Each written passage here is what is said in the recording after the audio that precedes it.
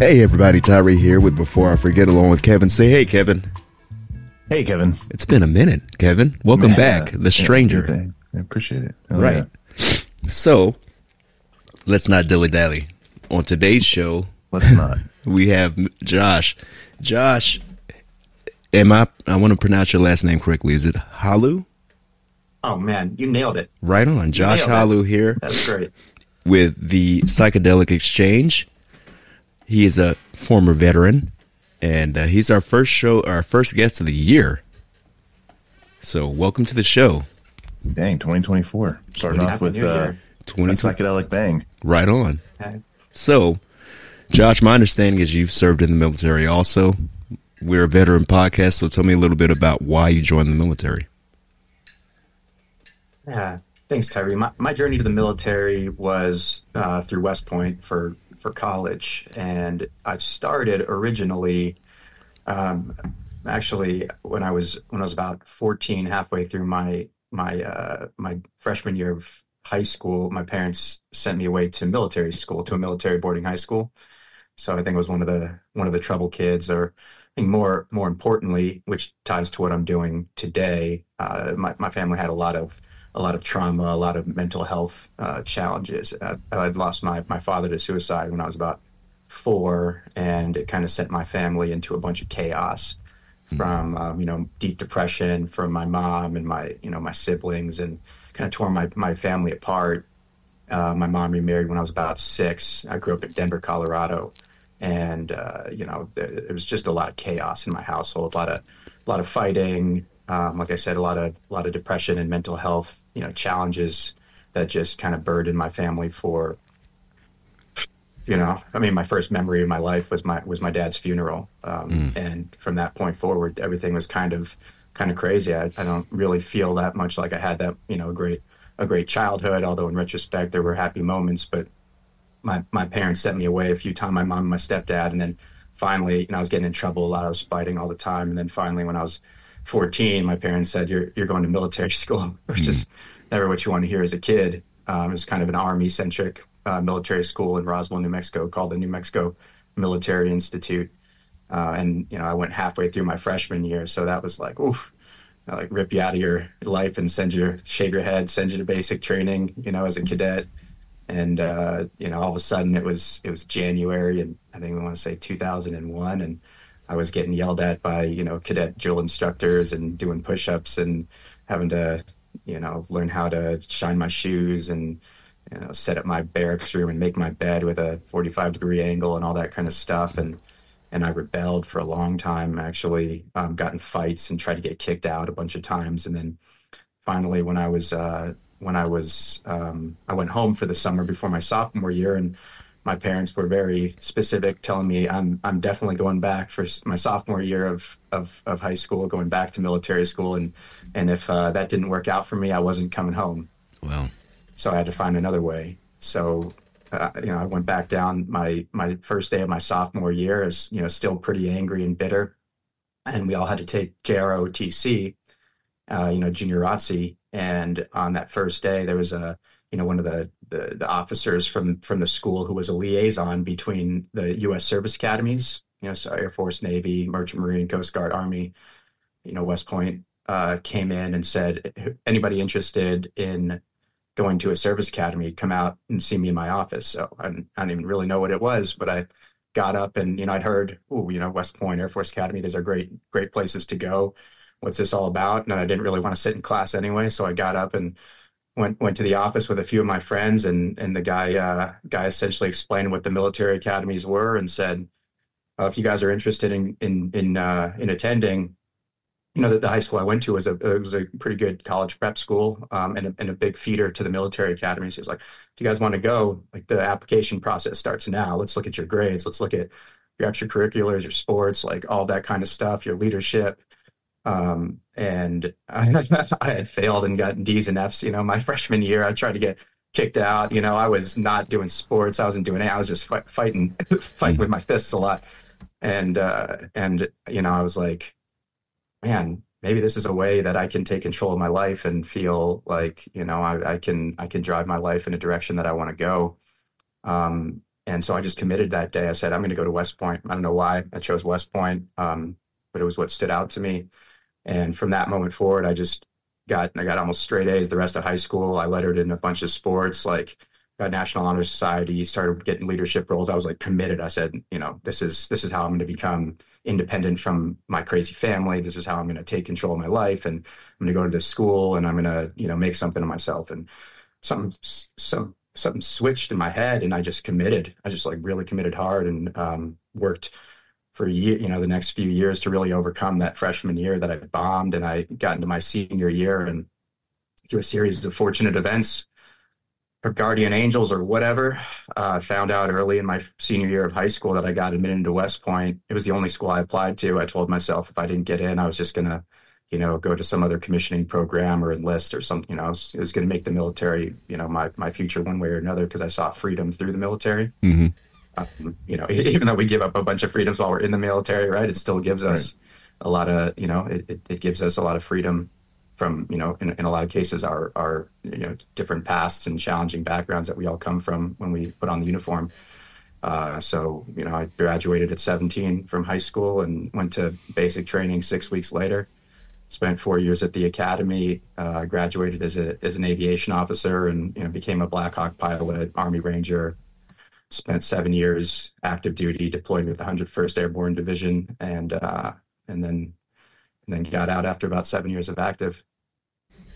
In a nutshell. Prior to that day, your freshman year, like it wasn't even like on your mind that you were going to college or you were going to even think about your future in that regard. Not at all. Not before that very moment. It seemed like you really didn't. I mean, I hate to say it like this, but not much going on, man. I mean, the shock of your first memory being your father's suicide and his funeral, and then all of a sudden now you're full-bore military. Was there anything else you were interested in that time period? Girls. Right on. Hey, girls and fighting. Girls and fighting. Those were occupying a lot of my mind. I was a pretty smart kid. I didn't think I probably didn't get challenged well enough in high school. I went to just a public Denver school, and I'm sure it was fine. But I think that I hadn't been stimulated, mentally in the right way. And I was always a pretty physically fit person, a kid. I still like to go to the gym when I was a kid, and do different kinds of skateboarding or even like gymnastics. I loved rope climbing and playing around in the gym and stuff like that. But nothing had captured my attention that made me feel inspired or like was a reason to get out of bed in the morning. And my family was in too much of, I think, disarray to really give focus and direction. One thing that I did love as a kid, as I used to go to an overnight summer camp every summer. I'd go up into the Rocky Mountains for 2 weeks and do a lot of camping and hiking and things like that. So I think that physical toughness and being outdoors, the camaraderie of a group, shared values, carrying heavy stuff and being outdoors and embracing the elements and all that was kind of part of my DNA as a kid too.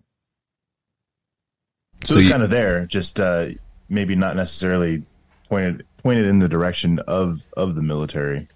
Right. Yeah. Nobody in my family was in the military. I mean, my grandfather had served in World War II, but it wasn't like that wasn't part of like my identity in any way. It was the first time. I mean, and I was like, when I put on a uniform the first time in high school and I shaved my head, I was like, all I wanted, like, I remember it was in New Mexico and it was 500 miles, a 500-mile drive from Denver, almost exactly. And I would, in my head, like calculate or on paper, how I could like either hitchhike or walk back to Denver to get out of there. Like I wanted to get so far away from that military environment. And then, yeah, as soon as it was like, there was a why behind it and I had purpose, and I had a goal, things just clicked into place. And I started to really embrace that aspect of discipline. There's I'm sure you guys are aware of like Jocko Willink, the discipline equals freedom mentality. That was very, like, I didn't have those words at the time, but that became very true for me when I became 15, 16, 17, that, yeah, the more disciplined I was, the more focus I put in, the more organized I became, the more rigorous and structured that I and seriously that I took life, the more I could become free to pick my destiny. Well, and what you do now, right? So for the people that like, how am I trying to word it? So there's this like stigma, right, about kind of what you're into now, and some might say that it's a part of a certain culture that doesn't embrace those very specific values of being disciplined, and that it's a part of a completely different culture that likes to party and just get messed up on the weekends and blah blah blah. So how do you get from where from that rigorous mindset, right? That like I'm gonna discipline myself. I'm going to make sure that like I'm the best that I can be. I'm going to have these goals. I'm going to attain them. Blah blah blah. I'm going to serve in the military, become a ranger, become a Black Hawk pilot, which is no easy feat. Oh yeah. To where you are today, right? Exploring the world of psychedelics as a form of treatment. Like that's a some might say that that's an odd bridge to cross from one destination to another, right? So can we kind of get into that and like what and what you do really now? Yeah. That's a fun arc to walk. But I think it'll make a lot of sense as I describe it. And you guys can keep me focused, because this is a few twisty turny roads, but I'll try to keep it succinct. Oh, don't worry, we're all strapped in. Yeah, 3-4 points of contact. Make sure you guys are ready. Yeah, right, exactly. Oh, man, I always like having these conversations because you get to use the fun military jargon. I try not to overuse it, so people can understand what we're saying. But it's I love talking to other Army guys, and military and veterans because there's a similar. We just share that DNA. Mm-hmm. So I spent 7 years active duty. Wait. Before you get too far into that, what year did you join? I'm sorry.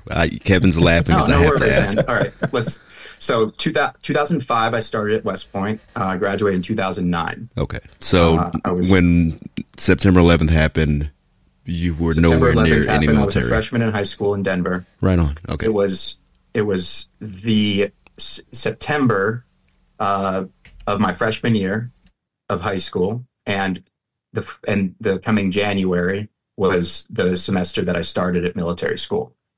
So It was about 3 months before I put on a uniform. All right. For the first time when I was 14.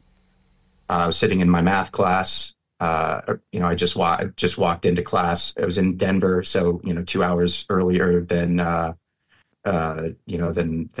New York. So I was just getting to the class, and from that first class onward, we had the teachers with the roller TVs, they rolled in there, and we were sitting there just watching, like, it was the first plane hit and then the second plane hit, and we were like, oh my, there's nobody knew what was going on. And, right. That's obviously when everything changed. That was the second time in my life that I remember that happening in Denver, something that intense. I think the year, maybe 2 years before that, was when Columbine happened. That's right. You guys remember it was the first major shooting event, and that happened not far from where I grew up. So that was, it was like, when a day like that happened, you sit and pay attention. You're like, shit, what's going on? Mm-hmm. And knowing well that you're going into the military at that point, and you just saw this happen, did that change anything for you mentally? Well, I'd gone to, I was just going to military high school, which didn't necessarily mean that I was going to a military college. But when I was, it was interesting. When I was 15, I think was when I made that decision to go to West Point. Maybe I was still 14, actually. And it was still, now that I think about it, that was 2002, right? So it was like right after 9/11. And the first time I went to war was in 2012. Wow. War wasn't that's a big jump. That's a big time break. So near term in my mind, because, even though I said, oh, I'm going to go to West Point, all right, that was another 3 years of high school, 4 years of college, 2 more years of, I didn't know it was going to be 2 more years of flight school, but I knew that was at least 7 years more from that point that I was, possibly going to be in a position to go to war if I did go to West Point and get in and go through 4 years there. So we didn't know in 2002 that the war was going to go on for 2 decades, Right. Yeah. It was like, oh yeah, it's a possibility we might go to war. Like you're watching, the bombs hitting Iraq and stuff like that on TV, and you're like, oh cow. But, I'm 15 years old thinking, oh, I've got till I'm 21, 22 before that's even a possibility in my mind, So there was a gap in my mind between, the course that I had to walk in front of me and the ultimate destination of where that course would take me. So when I graduated in 2009 from the academy, and then went to the next 2 years were flight school, ranger school. So that was another 2 years. And during that time, I had friends that just went, flight school is the longest lead time, of course. I had friends that just went straight to infantry, officer course or artillery or engineers. And they were, by the time I was finished with flight school, they'd had already gone, to Iraq and come back. And actually that was a big reason why I chose to go to Ranger School to begin with, was because I really, it's not common for an aviation officer. I actually got a lot of pushback, but I really wanted that leadership opportunity. I was kind of torn between infantry and aviation, and a few officers that I really respected, some of my mentors, really kind of pushed me toward aviation or toward infantry. And when I went aviation, they were like, well, at least try to get to, Ranger School, because like that's the best leadership school in the Army, and you're gonna learn so much from it. And by the end of flight school, I started feeling a little bit soft, like it's like, oh man, there's you get this crew rest, like don't get me wrong, flying is hard, right? It's a lot of responsibility. It's a difficult, it's a difficult skill. But we're, not on the ground, like you infantry guys, like sleeping on the pack border, and I'm delivering, frozen MREs and water, every 3-4 weeks to you guys. And I'm going back and flying back, and I still have a, chow hall and internet, and heat and stuff like that. So it was one of those thoughts in my mind, like, I really want to be connected to the ground mission as much as possible, and I wanted the guys that got in my helicopter to see that tab on my shoulder and, and feel safe in my helicopter too. It was a big, that's something I cared about. Yeah. That tab means a lot to us infantry guys. You guys listening, if you're veterans and you guys know this, like being a ranger, personally, I'm not, Kevin's not. I mean, it was one of the things that I wish I had went and did. But, I mean, being a pilot is enormous for anyone in the military, especially for me personally, because I always have really fond memories of dealing with anyone who flew anything. I always thought it was like one of the coolest things to be in.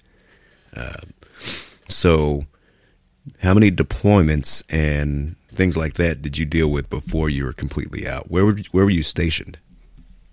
I was stationed. I was at 4 stations. I was at Fort Rucker for flight school. 5 stations. I went to Fort Campbell, and that was the only deployment I did. I went, for just short of a year to Afghanistan with the 101st. And then from there, I went to Fort Huachuca to do the military intelligence officers course. And then I finished my time in the military at Fort Eustis, Virginia, as a company commander for a aviation maintenance training company. So, training soldiers coming out of basic training that were in AIT, doing their specialty training to become Chinook and Black Hawk helicopter mechanics. And I did that for my last 2 years in the military, and then ETS'd and went into the corporate world. So I did that, just that one deployment, which, when that was plenty, right? Yeah. One time in war is enough. Yeah, so like Tyree and I, we went to Iraq in 2004. We were there 2004 to 2005 during the second wave of it. And I've always felt bad because, I retired last year from the reserves, so I only deployed overseas one time. Well, we went to Kosovo in 2002, but it doesn't really count, right? But, like you said, going to wars one time, that's enough. And I always felt bad, right? That like all these dudes went on like 3-4 deployments, and I only did the one.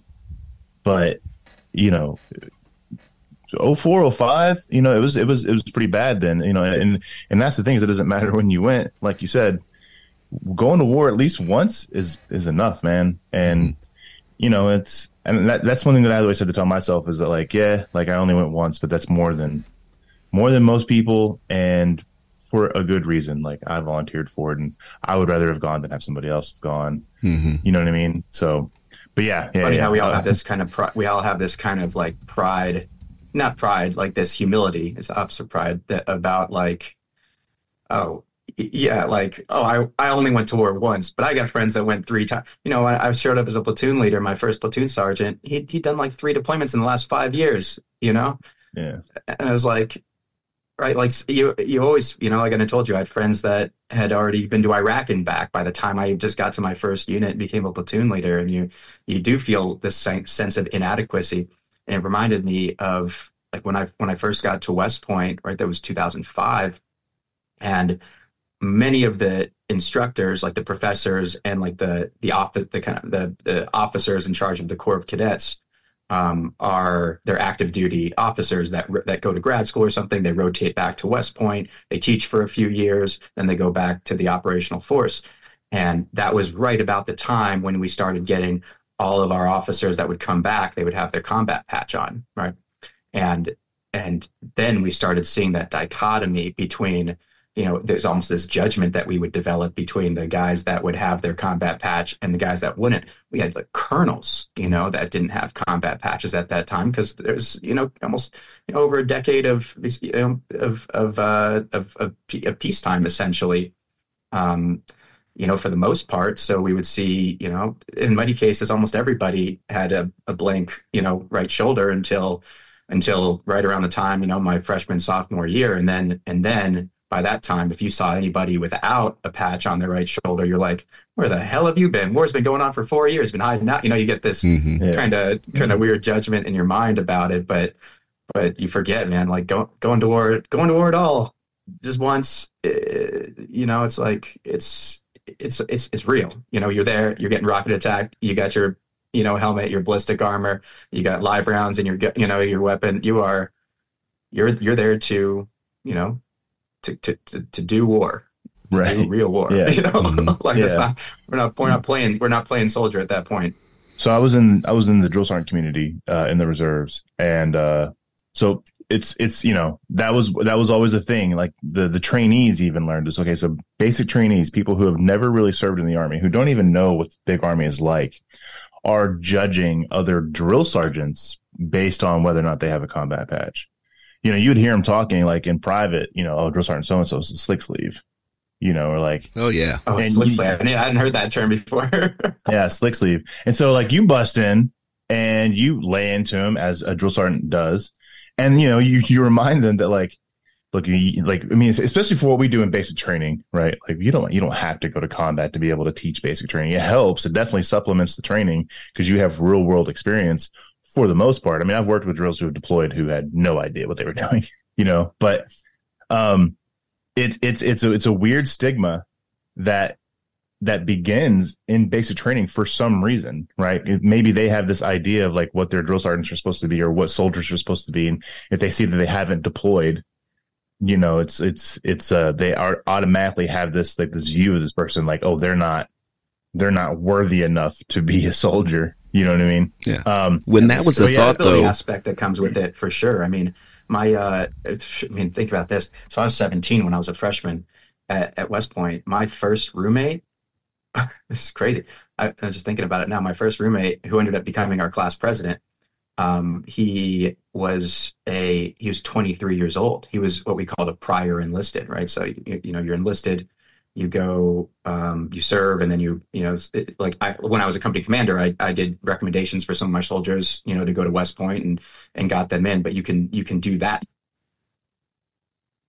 My first roommate was 23 years old, and he had already deployed twice and had a mustard stain. He had combat jump wings. He had done that jump with the 173rd into like a secured Iraqi base, right? So I was 17 years old.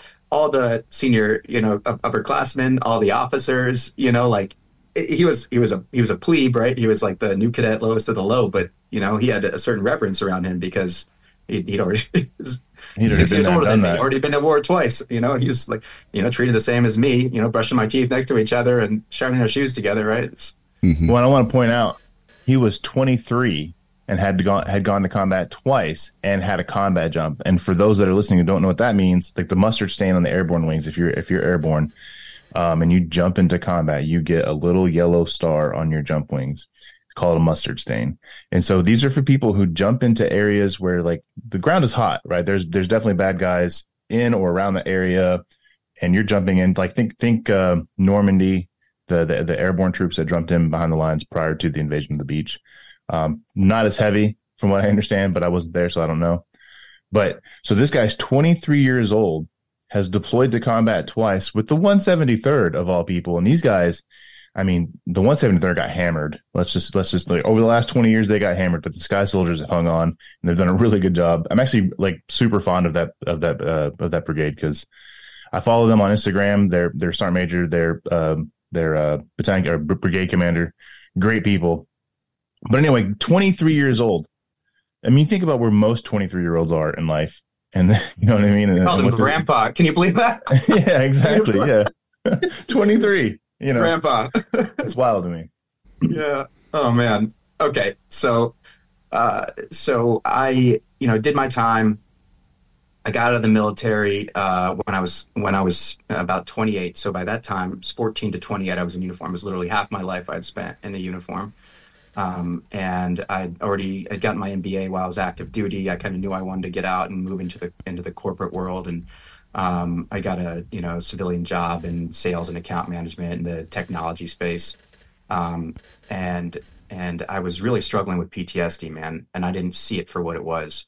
I'd lost a best friend who I had gone to high school with. We went to West Point together. And then the last time I saw him, we were deployed to Afghanistan together. Actually, he was an artillery officer. His name was Taylor Force. And I'd flown my helicopter to his base. We had a mission there. We shut down long enough. We grabbed lunch and caught up. You know, he was the guy that swatted my ex-wife now on the butt and said, "Welcome to the Army," you know, at the Saber Arch, you know, in the wedding. He's like my best friend in the world. He was had gotten out a year or two before me. He was in Israel actually on a trip with Vanderbilt. He was doing his MBA with Vanderbilt in Nashville, Tennessee. Was on a spring break trip doing some entrepreneurship work in Israel, and was just stabbed in a random terrorist attack. Just walking down the street, he'd already been to Iraq and Afghanistan, obviously, and that happened. I signed out of the Army on March 4th of 2016. He had gotten out 2 years before me. I signed out of the Army and changed command on the same day. I literally handed off the guidon, walked to the S1 shop, and signed out. Like, it was crazy. And 4 days later, on March 8th, I got a call, you know, saying that this had happened, and it just crushed me. Like, I was ready to change out of the Army. I was ready to, you know, so I had my job lined up. My wife and I were going to hop on a Space A flight and do, you know, backpack Europe. And this happened while we were packing up the house, and it like rocked my world. And it threw like, I think it unlocked all the trauma, like from war, from, you know, obviously lose my friend, my dad's suicide, like everything kind of came crashing down. But I didn't see it for what it was at the time. What I saw was, you know, just, you know, that I was having trouble and I wasn't getting along with my wife, and that I was sad all the time. And, you know, I just had to get through it. Like I'd gotten through everything else, just fight hard or whatever. And then I started turning to, you know, that's when I started drinking a lot, and eventually, you know, started using cannabis, which was really helpful, helped me get off of a lot of alcohol and, you know, start discovering plant medicine. Then about 3 years later, I was really, really struggling. I was doing really well in work, but I was having Yeah, no, you're good. I just didn't want to cut off into you. We're going to have to take a quick break, and we're going to come right back to Before I Forget with Josh Halu. Hey, everybody. Welcome back to Before I Forget, here with Josh Halu.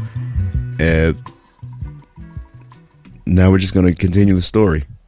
No worries. Okay. Yeah. So I was talking about how I'd just gotten, you know, I'd gotten out of the military. It was 2016. I was working a job with a technology company and doing really well, you know, career-wise, financially. My marriage was in a challenging place at that point. I think a lot of it had like stemming from my friend's death and a lot of unresolved trauma that I think I was starting to come up to the surface, and I started to discover, what I would call plant medicine in the form of cannabis that helped with a lot of my anxiety, and really, felt like it was helping me not drink, start to feel better about living. But I was still, nothing was solved. I was kind of just handling some symptoms for the most part, versus like actually resolving some of the underlying issues that were, I think, leading to some of the depression that I was experiencing. And I hadn't gone to the VA yet, and actually, talked to them about mental health. And it was about 3 years later, I'd worked for 3 years in the corporate world, and my wife and I, ex-wife now, decided that we were going to move for her job. I was going to leave my job, and we were going to move. We were living in Indiana at the time, and we were going to move over to New Jersey for her job, where she was from, which just felt like, all right, a change for change's sake. At least we could see if this was going to make a difference in the course of our life. And I quit my job. We moved out there. And I started interviewing, and I didn't really feel like I really wanted to get back to work or doing what I was doing. I wasn't feeling passionate about anything. I was feeling like, the typical, I think, what depression is. I was feeling like lost and numb and hopeless and down and dark. And I had an idea for a while that I wanted to hike the Appalachian Trail. I'm not sure if you guys are familiar with it, but I first stepped foot on the Appalachian Trail actually when I was at Ranger School in Dahlonega, Georgia, which is the mountain phase of Ranger School. When it was like the middle of the night, one time we were looking at the map, doing a raid or a patrol, and I saw this trail on the map, and it actually the southern point of it starts in northern Georgia, so right around Dahlonega where that mountain phase is.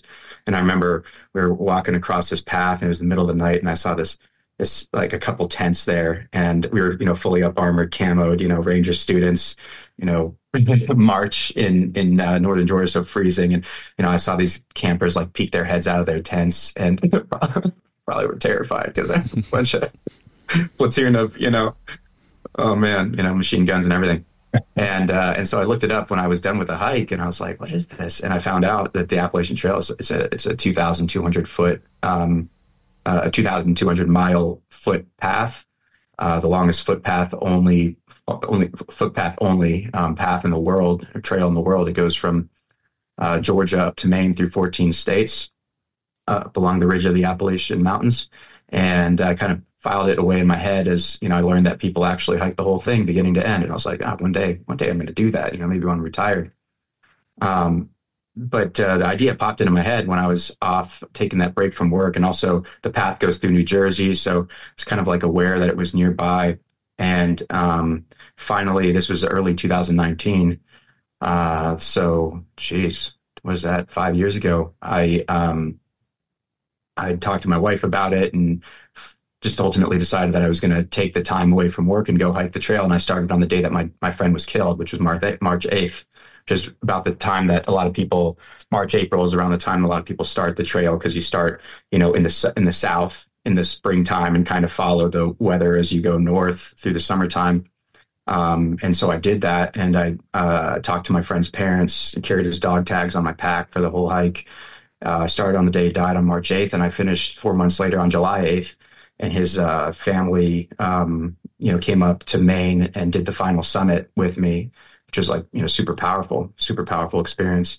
And it was the first time I took time, like, out of, from the time I was 15 and committed to going to West Point, right? It was the first time I took a step out of that course of life of just doing, going, hustling, moving faster, pushing harder, to just, like wake up under the stars every day, right? It was hard as hell, man, carrying like being a soldier, kind of carrying everything on your back, whether it's rainy, muddy, sweaty, mosquito-y, whatever, getting up every day and putting those miles in, just keep on, hiking. At the end of the day, setting up your tent, cooking yourself dinner, packing your tent. But I got to interact with a bunch of cool people along the way, a ton of veterans that were also going through challenges, a lot of interesting people, just kind of going with the flow of life for the first time ever.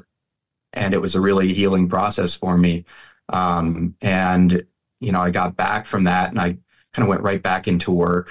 I joined another company similar to my previous company, working for a boss that I worked for before that I blogged the whole time that I was hiking. And my boss pulled me into their company after I finished the hike. And it was at that time that I finally went to the VA and was rated, I was like 50% disabled for PTSD. Really started taking my mental health seriously for the first time. And right as I started getting stable, the pandemic hit. It was March of 2020. It's about 6 months into my job, and my wife was in healthcare, and so we were in New Jersey, just outside of New York City, which is it was like the epicenter at the time. So things got really crazy. Oh, yeah. We both went remote, so we were living on top of each other. It was a tough time for everybody for a lot of reasons. For me, it was like it just amplified the challenges in my marriage and kind of my dissatisfaction with where I was in life, both physically and mentally. And I started doing some, my brother-in-law at the time had built a conversion van, was doing like van life stuff. And we started taking a lot of van trips and I was just getting out of my normal way of life. And one day we had a conversation about psychedelics. I didn't know anything about them. And he brought up magic mushrooms. And before that, I'd grown my own cannabis, right? I started like really appreciating the plant and the medicinal aspect of it, and kind of connecting with a natural substance that I felt was very therapeutic for me, and then creating it myself. I didn't know anything about mushrooms, and I grew up with cannabis because I grew up in Denver in the 90s, right? And that was one of the reasons my parents sent me away to military school, but Right. didn't touch it through all the drug tests and everything, obviously, through my time in the military. But so I learned how to grow my own mushrooms at that time, and with an eye on like really understanding the healing power of them.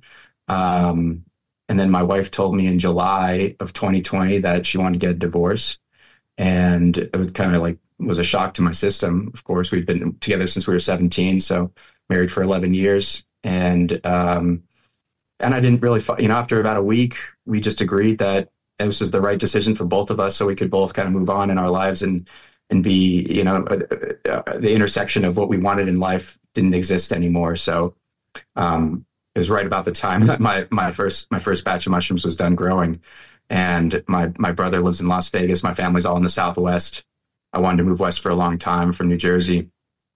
So I just loaded up my car, including the mushrooms that I had finished growing and hadn't tried yet. And I drove out to Las Vegas. And it was the very first time in my life since I was 14 years old and had a roommate in high school that I like moved into my own place, set up a condo, like existed as an individual in life and was like, what am I doing now? Like, where do I go from here? And had the opportunity to choose anything I wanted to, but I also had my mushrooms, which were kind of burrowing a hole in my mind. Like, what's on the other side of this experience? And so that first weekend, you hear a lot in the psychedelic space, the term set and setting. You got to be in the right mindset and you got to be in the right physical setting in order to have the best opportunity to have a positive outcome from that experience. So I moved in my condo. I was fully set up for success. I thought, and I said this first weekend, I was still working remote for my company, but I thought as soon as I'm set up and ready to go, I'm going to have this experience. I'd read a lot about it. I probably should have had a trip sitter or somebody with me, to facilitate, but hey man, I was pretty fearless through life, so I was like, I can handle this. And that first weekend, took a big dose of psilocybin mushrooms, and I went through a really intense trip in my house by myself that changed pretty much everything in terms of how my mind was working at that time. I had so much like fear and anger and resentment. I was angry at my dad for ending his life and leaving us, and for my friend being killed, and for having to go to war and all this kind of shit, and then at that point, like everything kind of changed from that perspective of like anger and resentment and self-loathing, right? Like a lot of this self-hatred that comes with survivor's guilt and everything else, to embracing like self-love, self-kindness, self-respect, gratitude, like feeling just feeling like acceptance for the beauty of life, the relationships that we have, the ability to choose how you want to live. And I came out of that experience so much lighter than I went into it. And I called my mom. My mom's a hippie from like the 60s and 70s. My dad went to Woodstock, my stepdad. My mom like was a big, LSD mushroom girl from the, from the olden days. So I called her. We had never connected on this level though. But I called her. I was like sobbing, I had this crazy transformative experience. I'd forgiven everything, I'd processed so much. I was just bawling, and she was like, just help me breathe and talk through it and process everything that I experienced. And I remember waking up the next day, like, what the heck, just like, what the hell did I just experience? Like I just grew these little mushrooms, right? Just grew these little mushrooms, ate a few grams of them, like what you can hold in your hand. And it changed the way my mind worked. And so I kind of dove into the research. I started trying to really understand what psychedelics were, read a lot of forums online, watched a lot of videos, read a lot of books. And then I started, I kept using them with, either, individually or with friends and other veterans who had PTSD and trauma. Used them with my mom, several times, and every single time with an extraordinary outcome, some major insight, some major breakthrough, all my friends that I used them with able to live better. We all kind of started growing together, and our lives started changing, and I attribute it, not just to the plants themselves or the medicine, but to the camaraderie and the support and the growth and the integration of the experience that comes afterward, after putting in the right work and creating the right set and setting and facilitating the right way and integrating the experience and creating a support network afterward.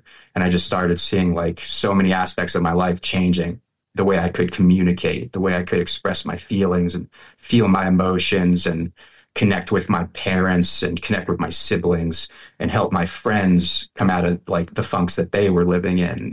It was a tough time also in 2020. So that was 2020, 2021. And then probably 2022, I was still living kind of the like I had my professional life, I had my personal life, and, I was kind of felt like there was not a lot of crossover, and I was really nervous. I thought there was all this, like, I'm a West Point graduate, right, from a Ranger officer, like, am I doing drugs? Like, is this the right, is this the right thing? I know it's not legal. It's, is it moral and ethical? I think it is, right? Like, think I'm doing good in the world. And I started seeing all the changes that were happening on the legal side. Like the VA has been doing research with psilocybin, has started providing ketamine assisted psychotherapy, and has started researching MDMA assisted therapy with incredibly profound results. So like take MDMA, which is set to be legalized potentially by the FDA this year for the treatment of PTSD and major depressive disorder. And the VA is actively researching this. They found that 2 out of 3, like 67% of individuals treated with one session of MDMA assisted therapy loses their PTSD diagnosis altogether. You think about that. Wow. Right? Like there's like 2 million veterans with PTSD diagnoses, right? Like 2 out of 3 of those out of one session. Think about what that's compared to, like, right now, just to get approval to go get ketamine assisted therapy, which is incredibly powerful itself. You have to like have failed multiple SSRIs, different versions of antidepressants. You have to have gone and done a bunch of talk therapy. You have to have go in front of panels and get approved, right? Every time re-exposing your traumas, re-explaining your story, right? And you could be suicidal, right? And this is like a 2-year process. Instead of like, hey, we know this works, or like 60, 70+% of people on the first time, every time, mm-hmm. Why isn't that the first, why aren't we treating like our veterans and our, individuals that experience trauma? Like, why aren't we actually using what we know works? And it's because there's a process of FDA approval. There's the stigma surrounding drug use and the counterculture idea. And I just made the decision last year. I went to a couple psychedelic conferences as what's being referred to as like the psychedelic renaissance is really starting to grow.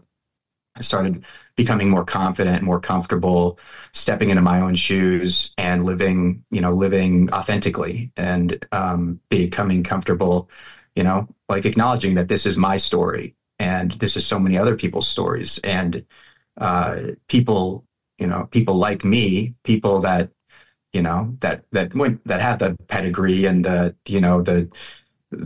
patches and the tabs and the confidence to tell my story are the ones that need to, so that, we don't just write people off as druggies and hippies and countercultural movements and all this other stuff. It's like, no, man, it's you, it's me, it's so many people that live in depression that, have experienced trauma, not just war trauma, but, like all sorts of sexual trauma, trauma from childhood, everything, right? These medicines are so potent to allow people to reframe, to create new neural pathways, reframe their traumatic experiences and start to live healthier lives. And, every time you have that impact on just one person, the ripple effects of, say, a father who's now able to engage with his children or isn't afraid to leave his house and go to his kids' soccer games, engage in community, right? Like those ripple effects are real and profound.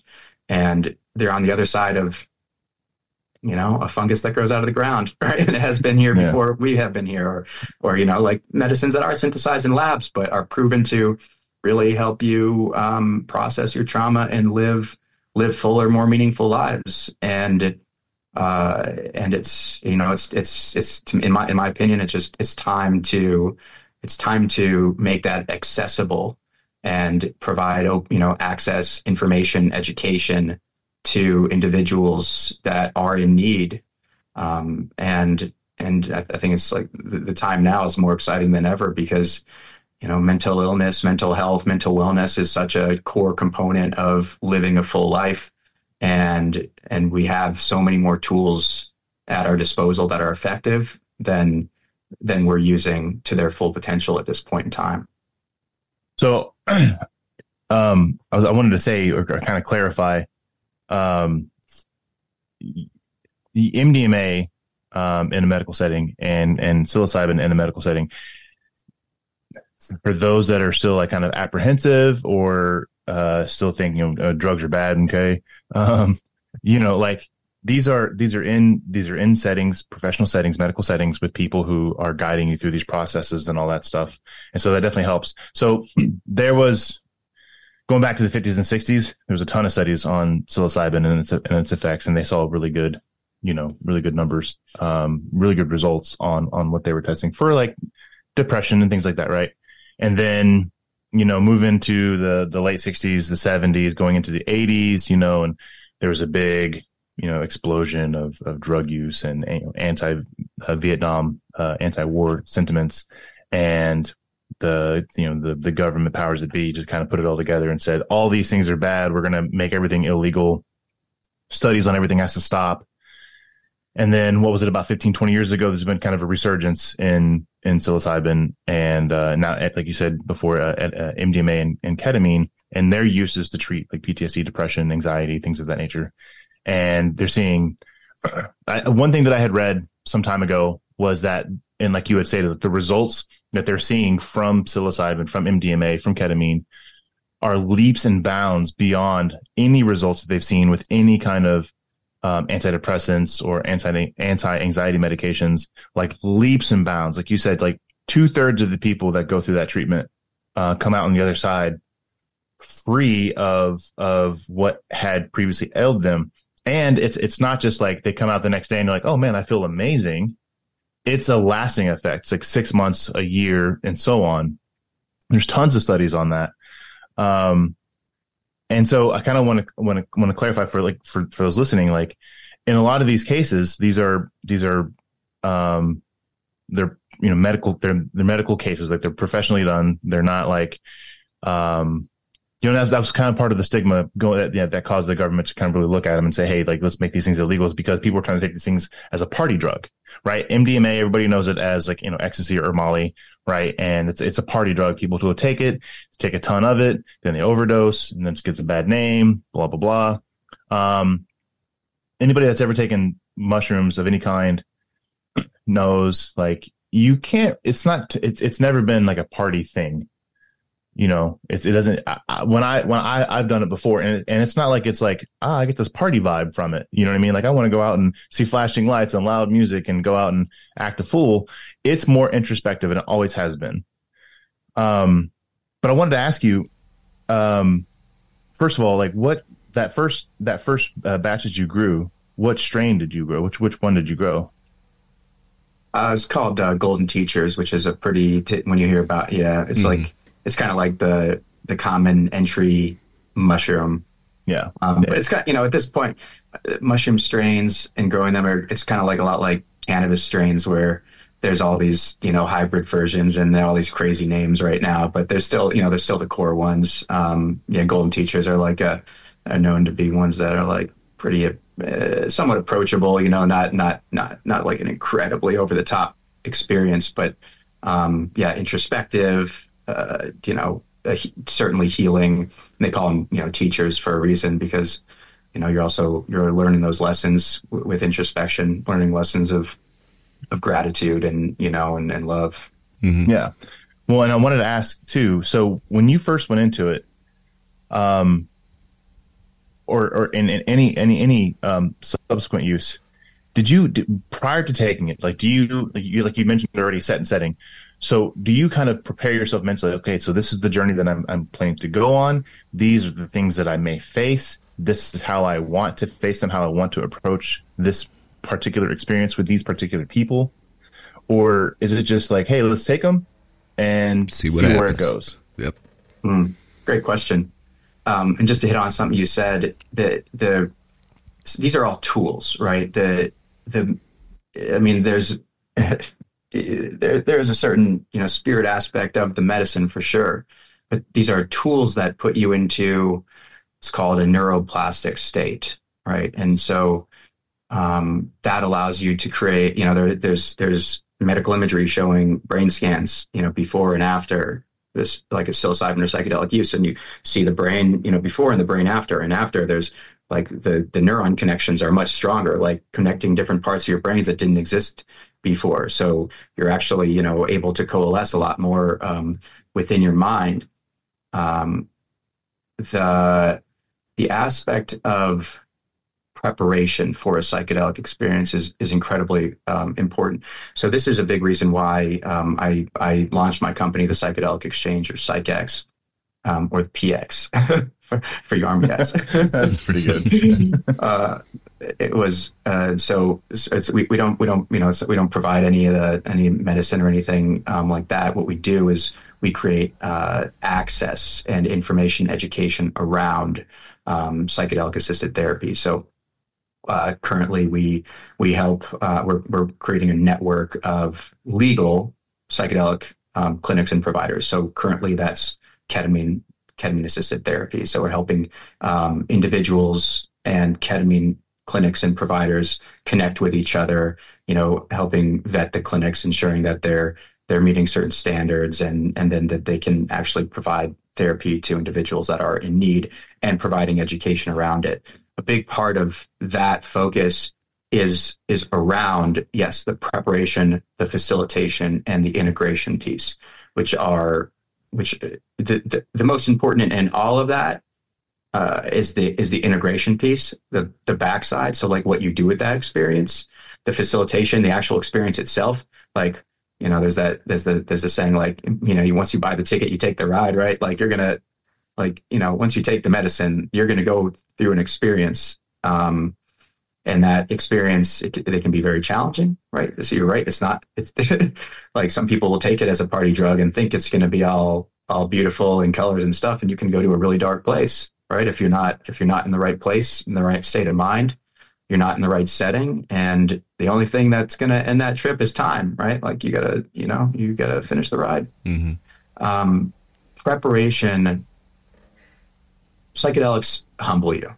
You know, they're not in a lot of ways. MDMA is in its own unique category. I don't know if you guys ever listened to like Andrew Huberman, the Andrew Huberman podcast. He's a doctor out of Stanford, and he's done a lot of wonderful series on the psychedelic compounds. And MDMA in particular, the way that it works on your dopamine and your serotonin system. And I'm not a scientist or a doctor, so I'm not going to speak to it too much in depth. But it's a very heart opening drug that kind of like floods you with dopamine and creates this ability for you to really it's not psychedelic in the sense it's classed under psychedelic medicines, but it's not a typical psychedelic. In that way. So, but it works in a beautiful way. It really is an impactful medicine.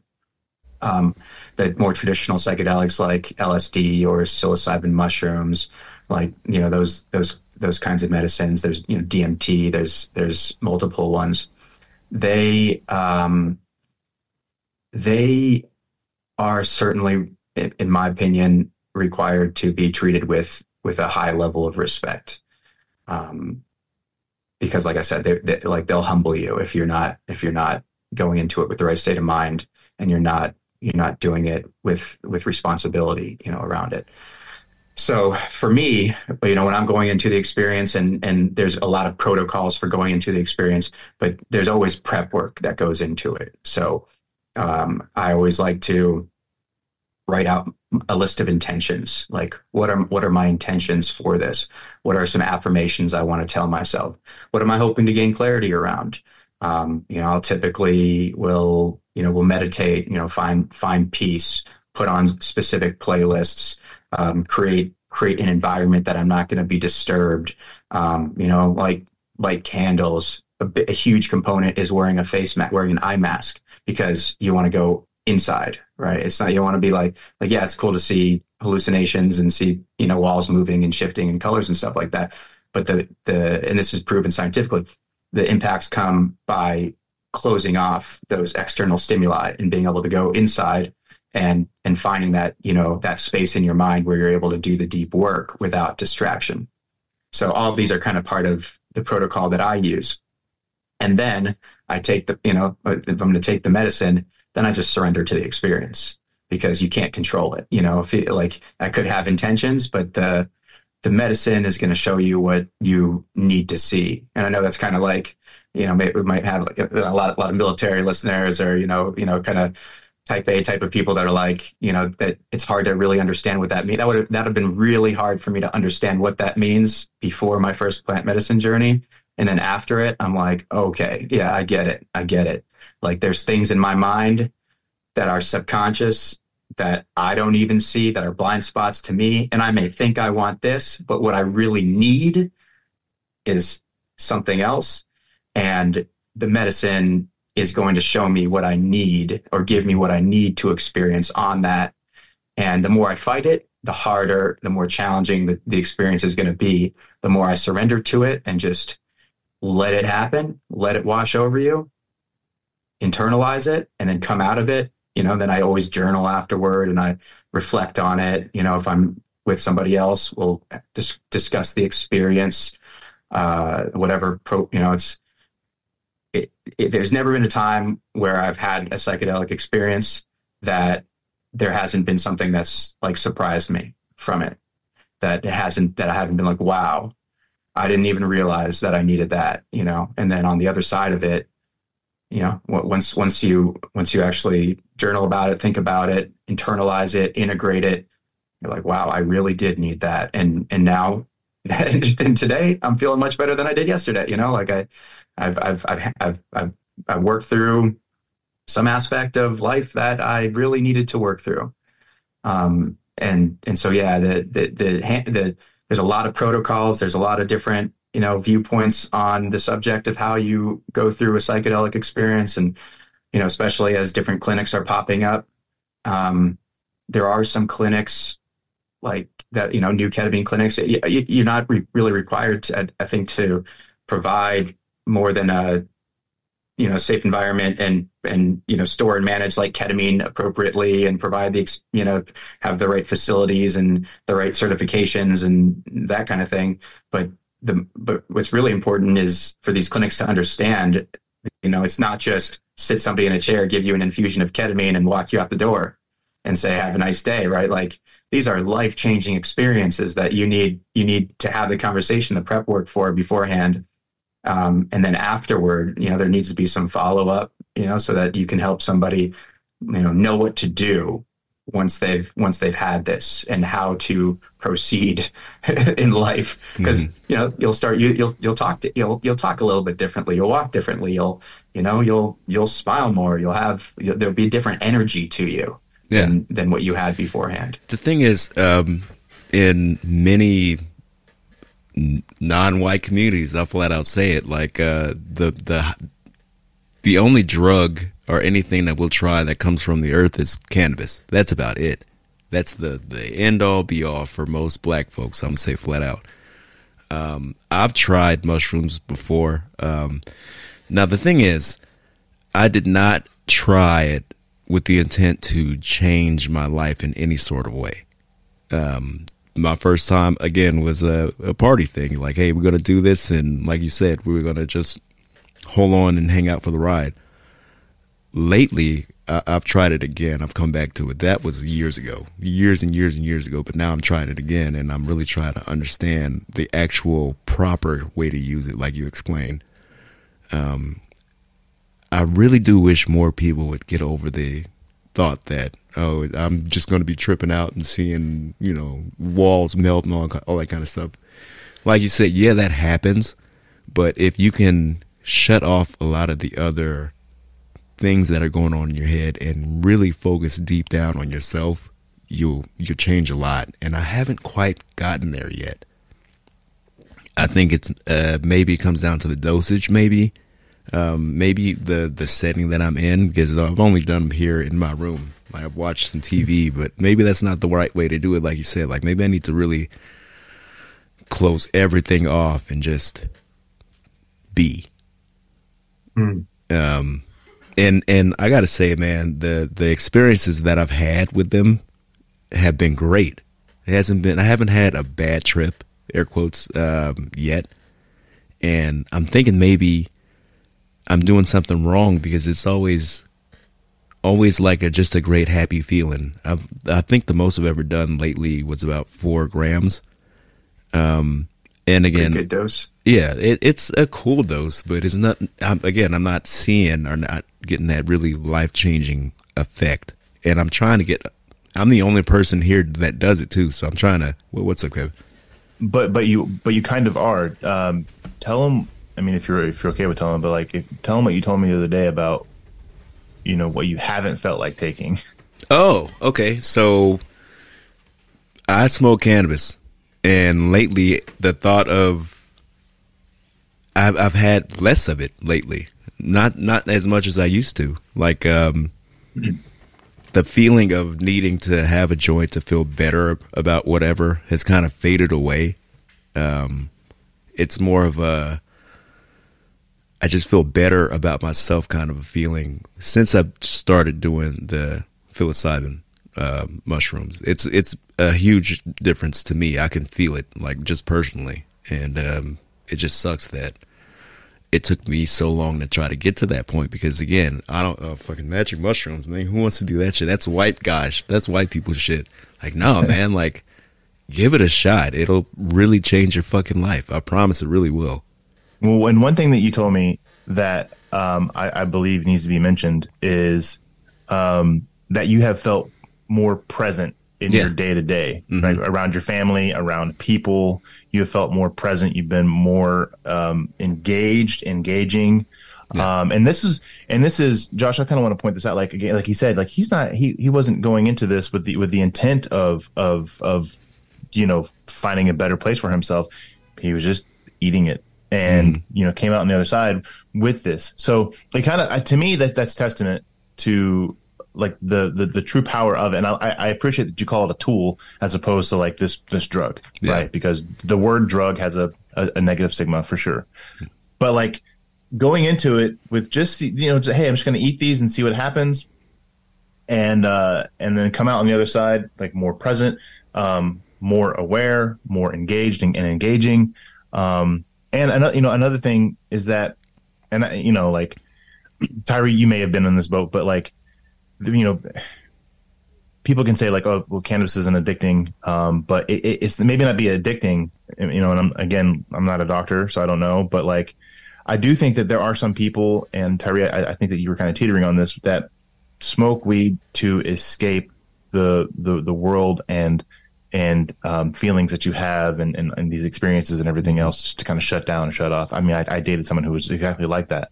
Had to stay in this like constant state of high, or everything would come crashing down and it would just be pure chaos for them. And the fact that you're saying that you would feel the need to smoke less cannabis after having done it, after having taken psilocybin, like, I think that says a lot, about its effects and what it can do for somebody. Now, just imagine going into it with intentions. With intention, yeah. Like you said, and I told you before, I do totally feel a lot more aware of everything. I'm a lot more present, I think, in my family life. And again, it hasn't been a lot of opportunities to try it, but I really do feel like a different person, and I really do wish people would understand it's not about the effects of when you're on them at the time. It's about what you can actually really dig from it, because it's a very cool thing to be faced with some of the things that you've kind of buried a long time ago. Like, I don't really speak about it crazily, but I've had some experiences and traumas in life, and maybe the last few times that I've done them, had my little magic mushroom chocolate bar, I've had some pretty profound thoughts about how to get over those things. And I go to therapy once a week, and once every 2 weeks now through the VA. I've been prescribed medication. I've kind of backed off one of those pills that I'm on because I feel like I don't really need it so much, because, again, I'm a lot more present. I'm here.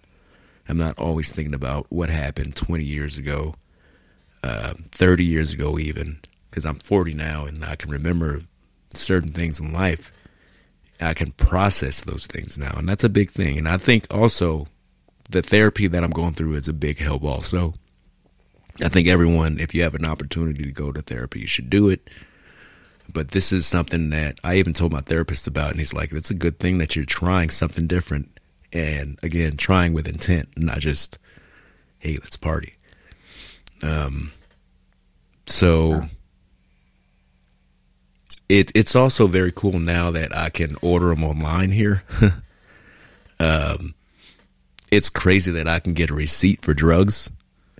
In some communities, you go buy some weed from your friend, they're never going to offer you a receipt, ask you for a rating or something like that.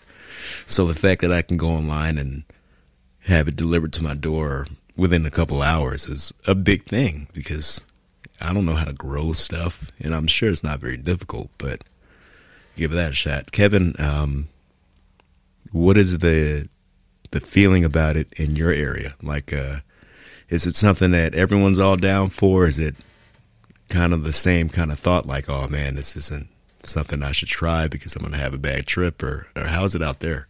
Because out here, it's basically hands off for the most part. Yeah. And actually that made me think of, reminded me of something I wanted to ask Josh. But like, so I'm in Arkansas, and everything is illegal. Cannabis has mostly been like, it's mostly been decriminalized. We do have medicinal facilities where you can go pick it up, but you have to be a card carrying cannabis user or whatever, given by a doctor for one of like 100 reasons or whatever it is. What was it? Patient. Yeah, patient. Yeah. But yeah, like, so as far as anything beyond that, it's not a thing. Like, it's still very illegal in my state.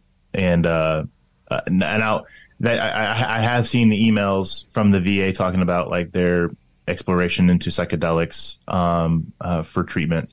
and which is great because that will, if you can go to your VA facility, regardless of how your state feels about it, and you can get that treatment at that facility, then you're good to go.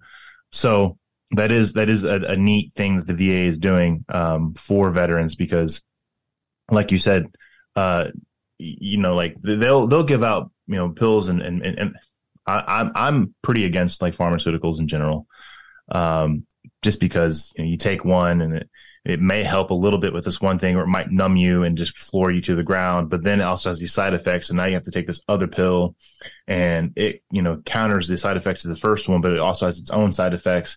So then it's just this like tumble of the spiral into like these different pharmaceuticals that may or may not help.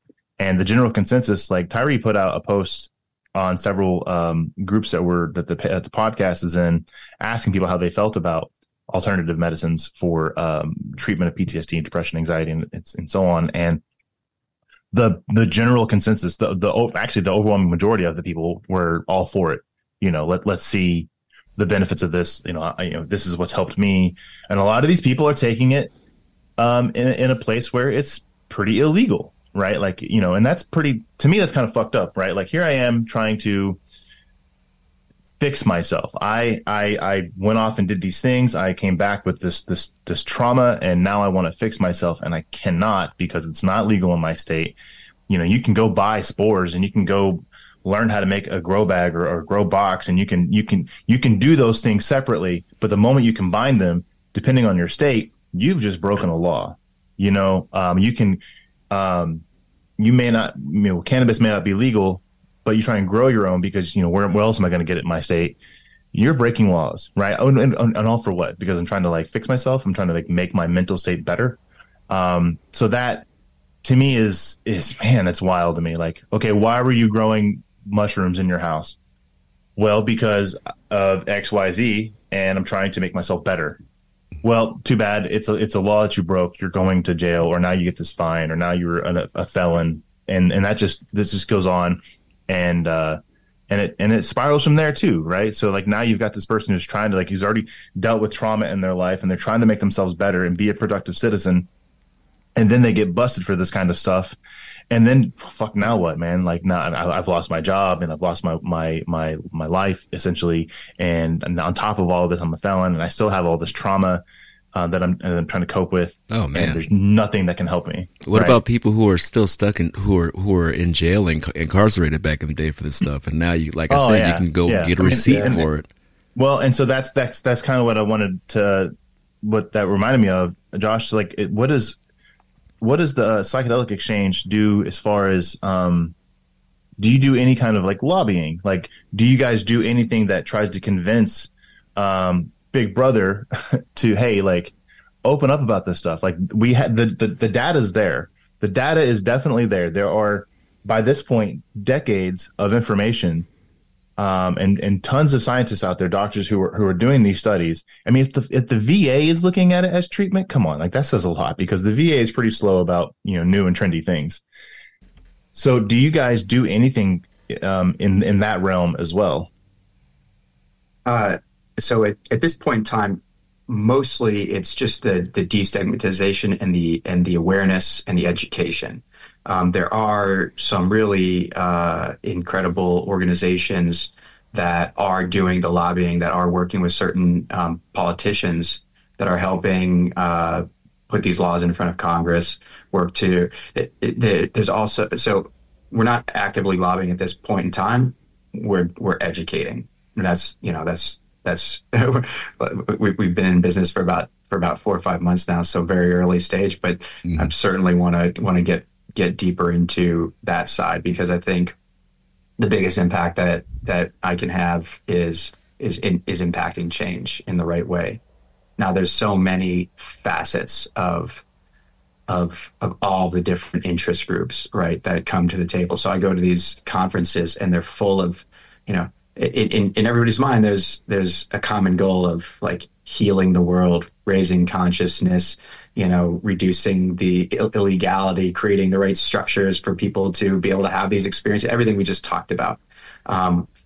we are a slow moving society, and we are a country of 50 individual states with, each their own ideas of, of what's the right policy for that state, or what's going to get somebody elected in this election cycle, right? It's all this stuff. It's, Tyree mentioned, the Black community, the BIPOC community, like the aspect of equity and representation is huge. The indigenous communities that a lot of these, the plant medicines are, they're, a lot of them are being reappropriated into our culture. There's a whole aspect of how do we respect, the indigenous communities where these have come from. There's the policy around it. Should it be illegal or decriminalized, legalized or decriminalized? Because if it's legalized, then there's could be no control around, maybe there's no control around it, like alcohol. You just go buy it, and we know what happens with people, and alcohol is available everywhere. And live in Las Vegas. It's the most destructive substance in our entire society, and so there's so many different facets about it, and it's a process. It's a process. I think that's the best way that I can put it. Like, I went to a conference last year, same conference. There was Aaron Rodgers talking about his psychedelic on stage, talking about his psychedelic use with ayahuasca with his team, and how it made him, gave him his best season ever the next season, because he was able to connect with himself in the locker room. And there was, Rick Perry, the former, Republican governor of Texas, talking about how he saw firsthand the impacts that psychedelics had on a Medal of Honor winner that he was supporting. And he was like, I saw it with my own eyes. I can't, why aren't this? We need to provide this to our veterans and to our, the individuals that need it, right? Like, people you wouldn't think about talking, right on stage next to, all the other guys that have been in this space forever. Paul Stamets, like the legendary mycologist, Michael Pollan, the guy who, wrote the book and the documentaries How to Change Your Mind, and talked about all the different medicines, like all these guys coming together next to policymakers, next to lobbyists, next to Jaden Smith, right? Talking about using mushrooms with his mom and how that helped him reduce his anxiety, right? You get all these different facets coming together to create a change that I think we all want to see. And at the same time, you've got pharmaceutical companies trying to rush in and figure out how they can patent certain molecules, because they want to create some sort of medicine that you can keep people on, so you can keep selling medicine and keeping people on a prescription, which is, when people no longer have to be on an antidepressant for the rest of their life, right? That's a stream of income, and a very, very deep pockets lobbyists that are on the steps of Congress trying to get their goals passed or heard. So you get all these in this chaotic space of psychedelics, which we don't really freaking understand. When you think about the brain and how complex it is, right? I think we probably know less about the brain than we do about space, or the ocean, right? Like, brain is a crazy place. But the goal, I think, the overarching goal is that we should all have safe, equitable access to the entire range of tools and therapies that can help us live more meaningful lives. And everybody, right? The underrepresented communities are an enormous part of that. And I've really appreciated seeing lately at conferences I've gone to, a higher uptick of representation, from multiple different communities and underrepresented communities, because now I'm seeing a big focus on using psychedelic medicines to heal multi-generational trauma or intergenerational trauma. Right? Yeah. Like that worked with me and my mom, actually. But you think about the trauma of indigenous communities, of BIPOC communities, right? It's so deeply entrenched. I've even seen reports very recently of ayahuasca journeys for Palestinians and Israelis. And the significant impacts it's helping, think about those entrenched beliefs. Like, how do you solve that problem? put them in a room, give them all psychedelics. I don't know, right? It's a start. I mean, think about this wild world we're entering in right now. And, yeah, I mean, I try to stay humble because on this side of it, like, I feel like you do, Tyree, like, man, my experience is I just feel better living, like getting out of bed every day, like not relying on so much chemical dependency anymore, like connecting with myself in the present, with my family around me, with, the things that bring me just joy naturally, without having to seek the next dopamine hit all the time or, having to numb my problems at the end of the day so I can fall asleep. It's a completely different way to go through life. Like every day you look at as a gift, full of gratitude, like the ability to connect with other humans, to connect with yourself, to be with yourself without feeling like I gotta be stimulating myself from some distraction from being with my own mind. Right. Like I remember feeling that all the time. And now for the most part, I don't. And then the question is now what do I get to do with that time? Like I have the privilege of the freedom of my mind, in large part now to choose how to spend, this non-renewable resource of time that we have and my attention to do good, right? Not just to indulge in life and, numb things and have fun and party, but to like really like to look at every day as a gift that I get, I get to give, I get to love, get to appreciate. And, that's the work, man. That's the work. That's where the quality of life comes from, I think. I wanted to say that, so the use of psilocybin has been around for a very long time. I mean, fungus has been around for a very, very, very, very, very long time. And we're talking like billions. They're older than us for sure. Yeah. And actually so fungi are in its own category too. Like there's plants, there's animals, and there's fungi. And fungi this is just interesting. They've evolved kind of like humans, but they are closer in evolution to humans than they are to plants. Like they're a very intelligent species, right? They're they're the thing that like connects everything under the ground. They're like a neural network under our feet all the time. They're the thing that decompose, right? It's what mold is. It's, everything that's fungus related.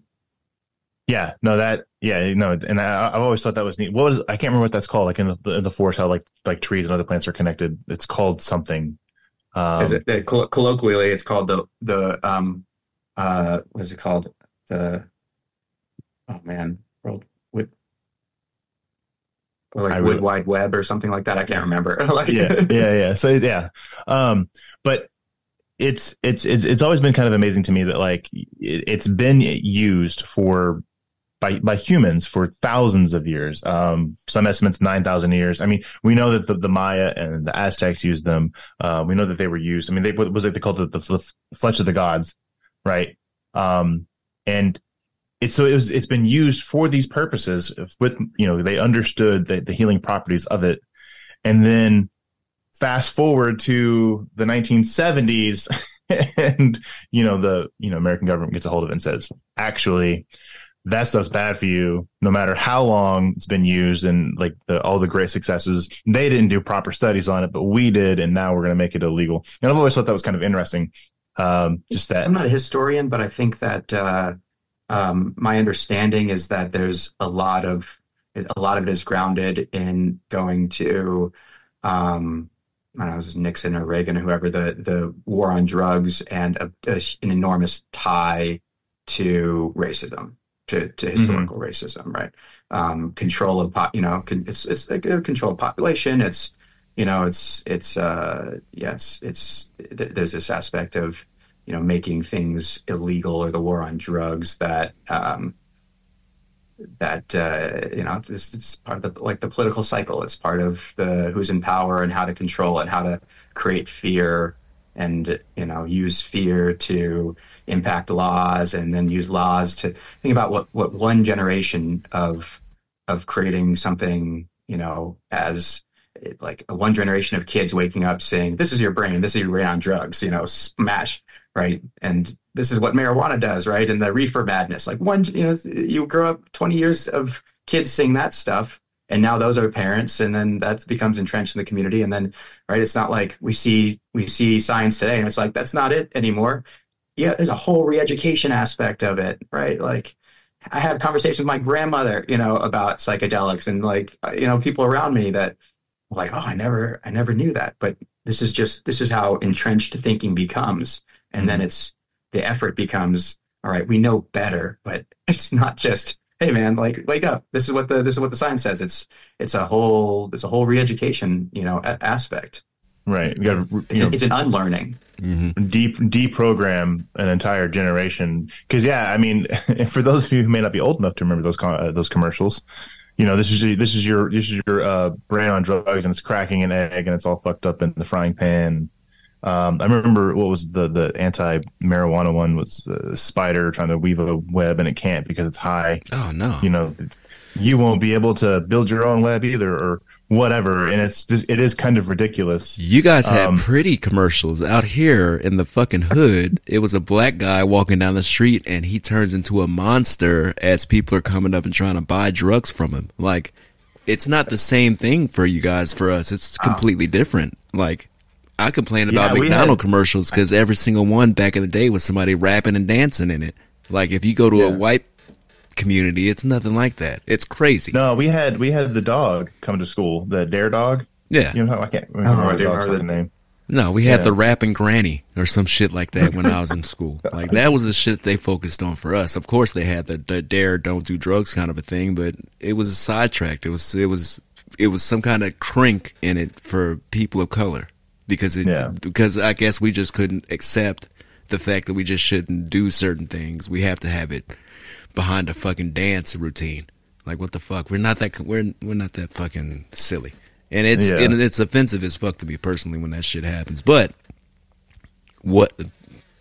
past all that, what would you guys say to someone who is apprehensive about trying? And we know the benefits from it all. What would you tell this person who you really want them to try it, but they're just, I don't know, man. They're not stuck, but they have a certain feeling about it, and they don't want to. They're afraid of the bad trip, possibly, or they're afraid that they can't let go. Like, what would you tell those people? On the bad trip aspect, I'd say that there's really no such thing as a bad trip. I call it a challenging trip, and in every challenging trip, there's something to learn. That's the learning is where the growth happens, and the challenging yourself is where that growth happens. To the individual that is unsure, I respect that uncertainty. I think in my mind, the way to open somebody's mind is not to say, hey, your belief is wrong, your thinking is wrong, right? Like, everybody shows up in the present moment with all the learning, the education, the indoctrination, the community, the family, the values, right? Everybody just shows up as they are, and that's just who we are. And what I would hope is that everybody has the opportunity to be exposed to just the idea that the way that our minds are just how we are at any single point in time, and we are all beings of growth, right? We're not fixed states of mind. Things aren't just as they are because they've always been this way. We're not just who we are because of what our religion is and who our parents are and where we grew up. That's what we're showing up to the table with. That's what we show up to the party with. But we get to choose. We get to choose what we're carrying forward into our lives. What opinions, what ideas, what misconceptions, what we want to take into tomorrow, what we want to take into the next minute of our lives. It's super important that we really internalize that the most beautiful part of life is growth and evolution and adaptation and change, and that constant evolution of of life is really what the beauty is. That's where that's that nectar of life is. I don't want tomorrow to be the exact carbon copy of today. I want tomorrow. I want to be a new person, maybe with new ideas and new creativity, new understanding of myself and of the people around me.